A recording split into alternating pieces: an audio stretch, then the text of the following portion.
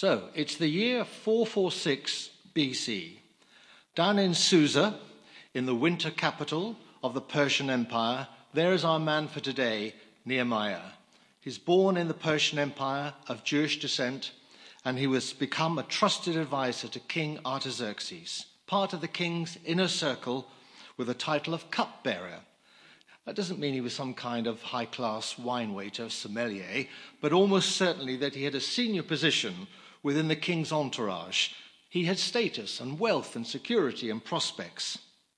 But in that year 446 BC, he is a troubled man, because as we heard last week, news has been brought to him of the poor state that the city of Jerusalem is in.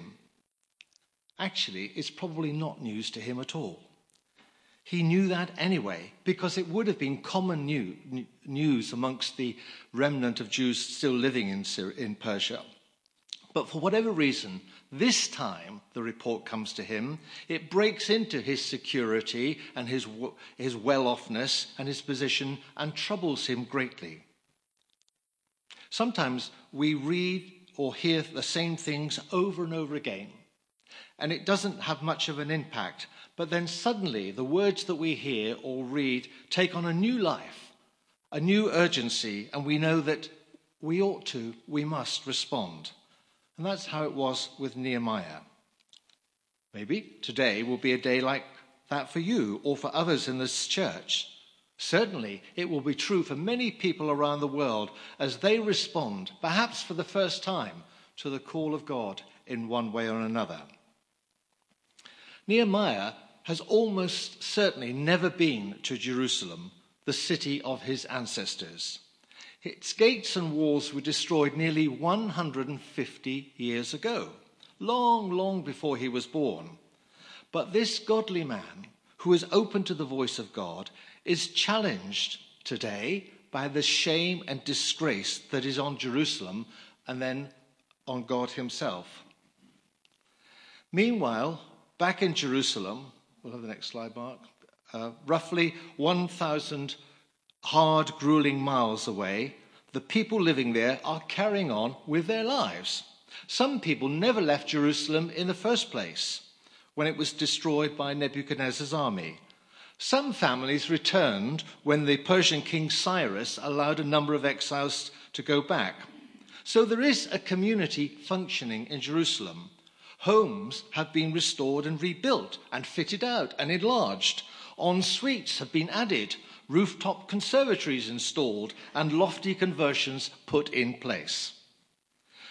70 years ago, a previous generation rebuilt the temple, but for 140 years, the walls and the gates have been in ruins. So it's it's an unprotected city. It's true, an attempt was made to start rebuilding the walls a few years ago.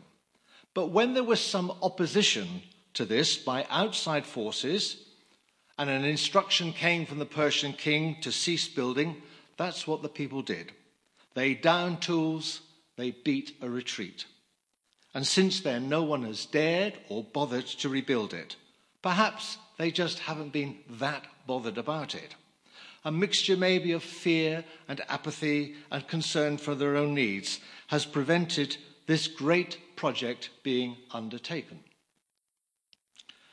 The story of the rebuilding of the ruined walls of Jerusalem or the ruined temple can easily, of course, be used for any great building project to do with the worship and glory of God and proclamation of his name. Those involved in the Rock Project are not the only ones to draw inspiration from this book and this man, Nehemiah. But the story is not a simple blueprint of how to tackle a church renovation project. Any situation which causes us grief, which disturbs us because it's not right, which challenges our faith, can be likened to the ruined walls of Jerusalem. People ravaged by the effect of sin, whether their own or others. A natural world messed up. People who are vulnerable and at risk of exploitation. Any one of these situations can be accepted and lived with, or they can be challenged and changed. by individuals who feel the hurt of them and the injustice of them and who will step up to the mark. That's what prompted the pioneer missionaries. Wilberforce in his anti-slavery campaign, Shaftesbury in his campaigns on behalf of children, Clive and Joe with Enrich, Peter Hayward and the handful who started Genesis, the Eagles people working in the rural communities of Malawi, and so on, 1,000 times, and you will know more situations than people like that. And a situation which causes grief might involve just one person, you know, or a whole community. And God might be saying to you today, are you willing to be the one who will not ignore this, but will take this to heart and do something about it to the best of your God-given ability? Nehemiah was one such man like that. He took to his heart, the situation of a city he had never been to or seen, and then he took it to the Lord in prayer for about 4 months.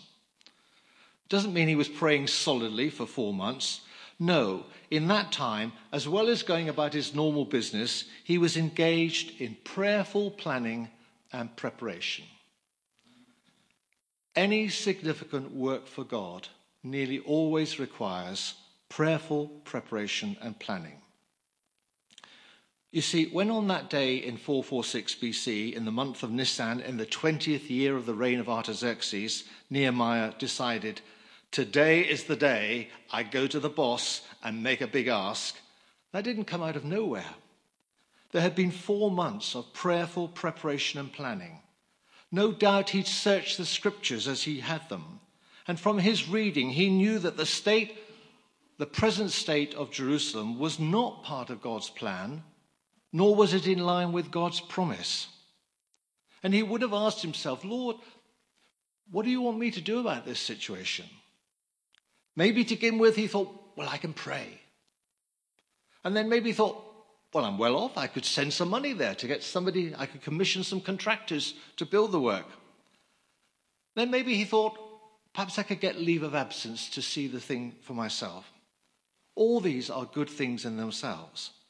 But then in his prayer, in his thinking, as he went about his business, it came to him that God was asking him to be the architect to sort this situation out. Who knows what questions and objections went through his head? But in the end, he must have come to that conclusion, and he thought to himself, what will I need? Who can I get to help me in this? What are the risks and dangers? What will it mean for me and my family? He perhaps didn't know that when he did go, he was going to be away for 12 years. All this he thought through, and it ended in his mind and his spirit with, here I am, Lord. Send me. If God lays something on your heart, most of the time, not always, you'll need a season of prayerful preparation and planning. It goes for us as individuals, and it goes for us as a church. As far as the Rock Project is concerned, whatever else it may have got right or not got right, it's certainly not shirked on prayerful planning and preparations, currently running at about 7 years.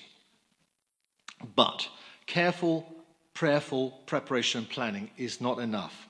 To make the leap, to undertake anything significant for God, always requires courageous commitment.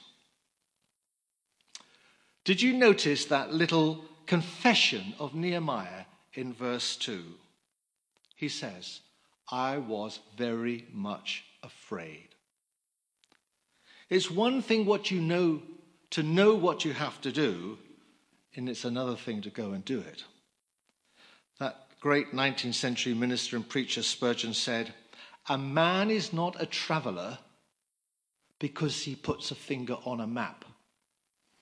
You can have done all the preparation in the world for a risky and dangerous journey, studied the route, bought all the equipment, recruited your teammates, but until you start out on the journey, it just remains a dream and a hope. A man is not a traveller because he puts a finger on a map. Nehemiah has done his preparation and his prayer and his planning, and he's decided that the way to start this enterprise was to go straight to the top and make a huge ask. It was an ask that, unlikely as it seems to us, could have cost him his position and maybe even his life. Such was the nature of the court, it would seem, that to appear anything other than calm and smiling in the presence of Artaxerxes was to invite trouble. I doubt if Nehemiah slept much the night before. His heart would have been beating hard as he took the walk to work and into the palace. It's the kind of walk that you get when you're summoned by the chief executive for a reason you know not why, or you're going for a job that you desperately want, or you're going to the hospital for the results of tests. Nehemiah was indeed a courageous, committed man, and we know that because he told us, he didn't have to, he was very much afraid.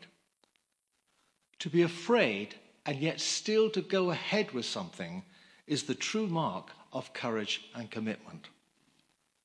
So when Artaxerxes challenges Nehemiah as to why he's looking so mournful, Nehemiah knows this is the key moment when things could go badly wrong for him and his family, hence his fear. But he doesn't hesitate, and by way of response, he comes out with a question back to the king. It's almost petulant. May the king live forever. Why shouldn't my face not look sad when the city where my ancestors are buried lies in ruins and its gates have been destroyed by fire? Why shouldn't I be sad, he says, which must have given Artaxerxes a bit of a jolt. And no doubt the rest of the court who were standing around listening were thinking to themselves, whoa, did you hear what he just said? I'm sure you all know, because loads of preachers use this one, the story of the pig and the hen discussing who made the bigger contribution to a full English breakfast. The chicken thought she did, but the pig told her, you're just involved, whereas I'm totally committed. How do you make that out, was the hen's reply. Well, said the pig, once you've laid an egg, you live to see another day and produce another egg. But I have to lay my life on the line for those humans to get any bacon. That's why I'm 100% committed and you're just involved. Involved or committed to the work of the Lord? Which one are you? Are you sometimes nervous or even afraid and fearful about what might be or what is required of you? Well, you're in very good company. Anyone who has ever done anything for God has also shivered in their shoes at the thought of what they might have to do. Thankfully, in Nehemiah's case, on this occasion, his courageous commitment is met with a positive response from the king. And there's a gift of a question. What is it you want? That was the response Nehemiah had hoped for, had prayed for, and he knows what he's going to say because he's prepared and rehearsed the moment. Even so, before answering the king, he allows himself a short pause in which he silently prays a prayer, probably something along the lines of, thank you, Lord. Now, please bless these words and open the king's heart. Some people call these arrow prayers, short prayers that get fired off in an instant. So now Nehemiah has the floor and apparently the king's favor, as well as God's favor. And so he makes an audacious ask. To attempt anything for God nearly always requires an audacious ask. Again, did you notice what Nehemiah asks for? First of all, it's a big one. If it pleases of the king, let me send me to the city where my ancestors are buried so that I can rebuild it. This is a big request. I want your permission to rebuild the city that has a reputation for rebelliousness and awkwardness. I want to rebuild the city that you said a few years ago should not be rebuilt. But to Nehemiah's relief, because God's hand was upon him, the king disarmingly asks, and how long will you be gone? And Nehemiah gives him a time. In fact, as I said earlier, it was 12 years. I don't expect he said 12 years to him. And then seeing how well it's going, Nehemiah thinks, right, now's my chance. By the way, can I have some personal letters from you to give to the key officials that I'll meet on my way so that they'll give me safe conduct? Oh, and could you pay for the work, please? Can I have lots and lots of timber for the gates and the walls and for the house that I will need when I get there? The cheek, the audacity of the man. But he gets what he asked for. Why?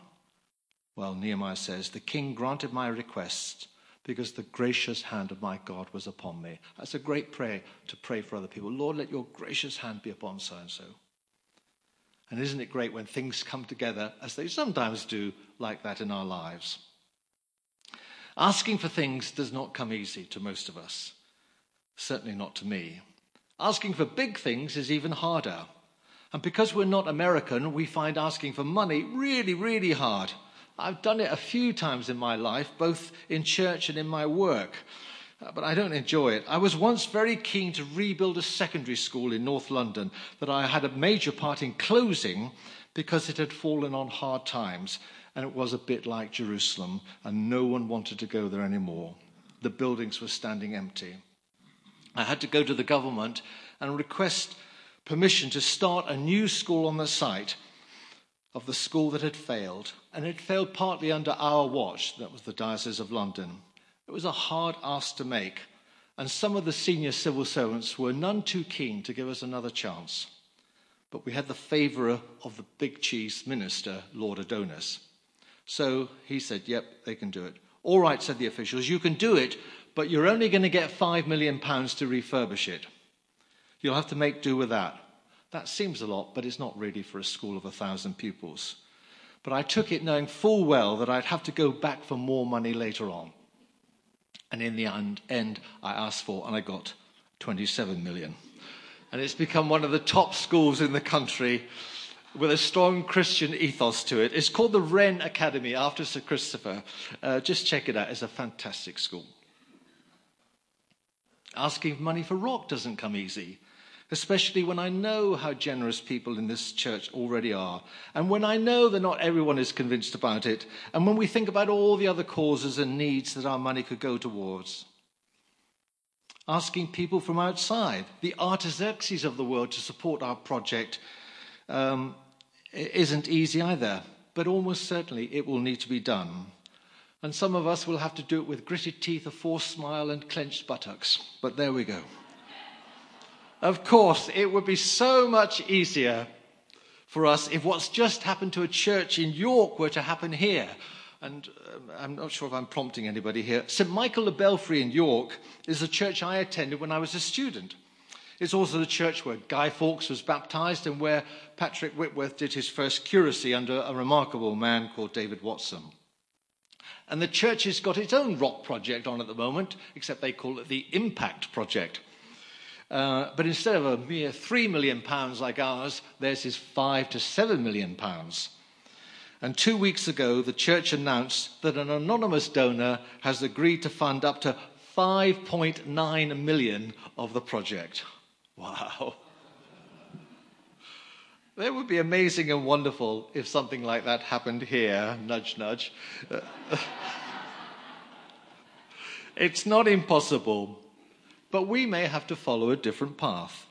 In that event, prayerfully and graciously, but not apologetically and confident in God, we'll have to make the ask of lots of people.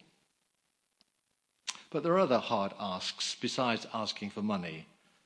Asking someone who isn't a Christian if they'd like to be prayed for, or if they'd like to come to an Alpha course, for most of us is a big ask. Or asking for help for a problem that we have and which we've kept hidden is a big ask and requires some boldness. Allowing others to help us on our way can be as challenging as doing big stuff for ourselves. And I guess that all of us here still have big asks in our lives. And some of those big asks are addressed directly to God himself. Well, coming to an end. If we were a church where anything less than a 40-minute sermon seemed just like a thought for the day, I'd go on to the next part of the story, when Nehemiah actually gets to Jerusalem. It's a wonderful instance of his inspired leadership and his ability to bring others with him, as well as dealing firmly with opposition. But thankfully, over the next few weeks, we'll see and hear more of how he was able to bring the people of Jerusalem together, get them all working, and how he was able to deal with internal dissension and injustice, as well as a potentially murderous opposition from outside. It's a terrific story of a wonderful partnership between a spirit-filled man, a gracious God, and a people willing, for a time at least, to come together in unity, work hard, and give generously. But because this man went in for prayerful preparation and planning, because he put himself on the line with his courageous commitment, and because he did not shrink from an audacious ask, when he was challenged with a false charge, he was able to say, "The God of heaven will give us success. We, his servants, will start rebuilding." Whatever God has put on your heart to do, however big, however small, I pray that you'll draw inspiration from Nehemiah and start or continue that work. And I pray too that we'll be able to say unitedly in terms of the rebuilding of this church, the God of heaven will give us success. We, his servants, will start rebuilding. Let's just pray. Gracious God, we thank you for all the good gifts you have given to us. We thank you for one another. We thank you for your word, which encourages and challenges and inspires us. And we pray you'll help us to take to heart anything that I've said, anything in this chapter which is ringing true for us, to take it to heart and to live it out. Amen.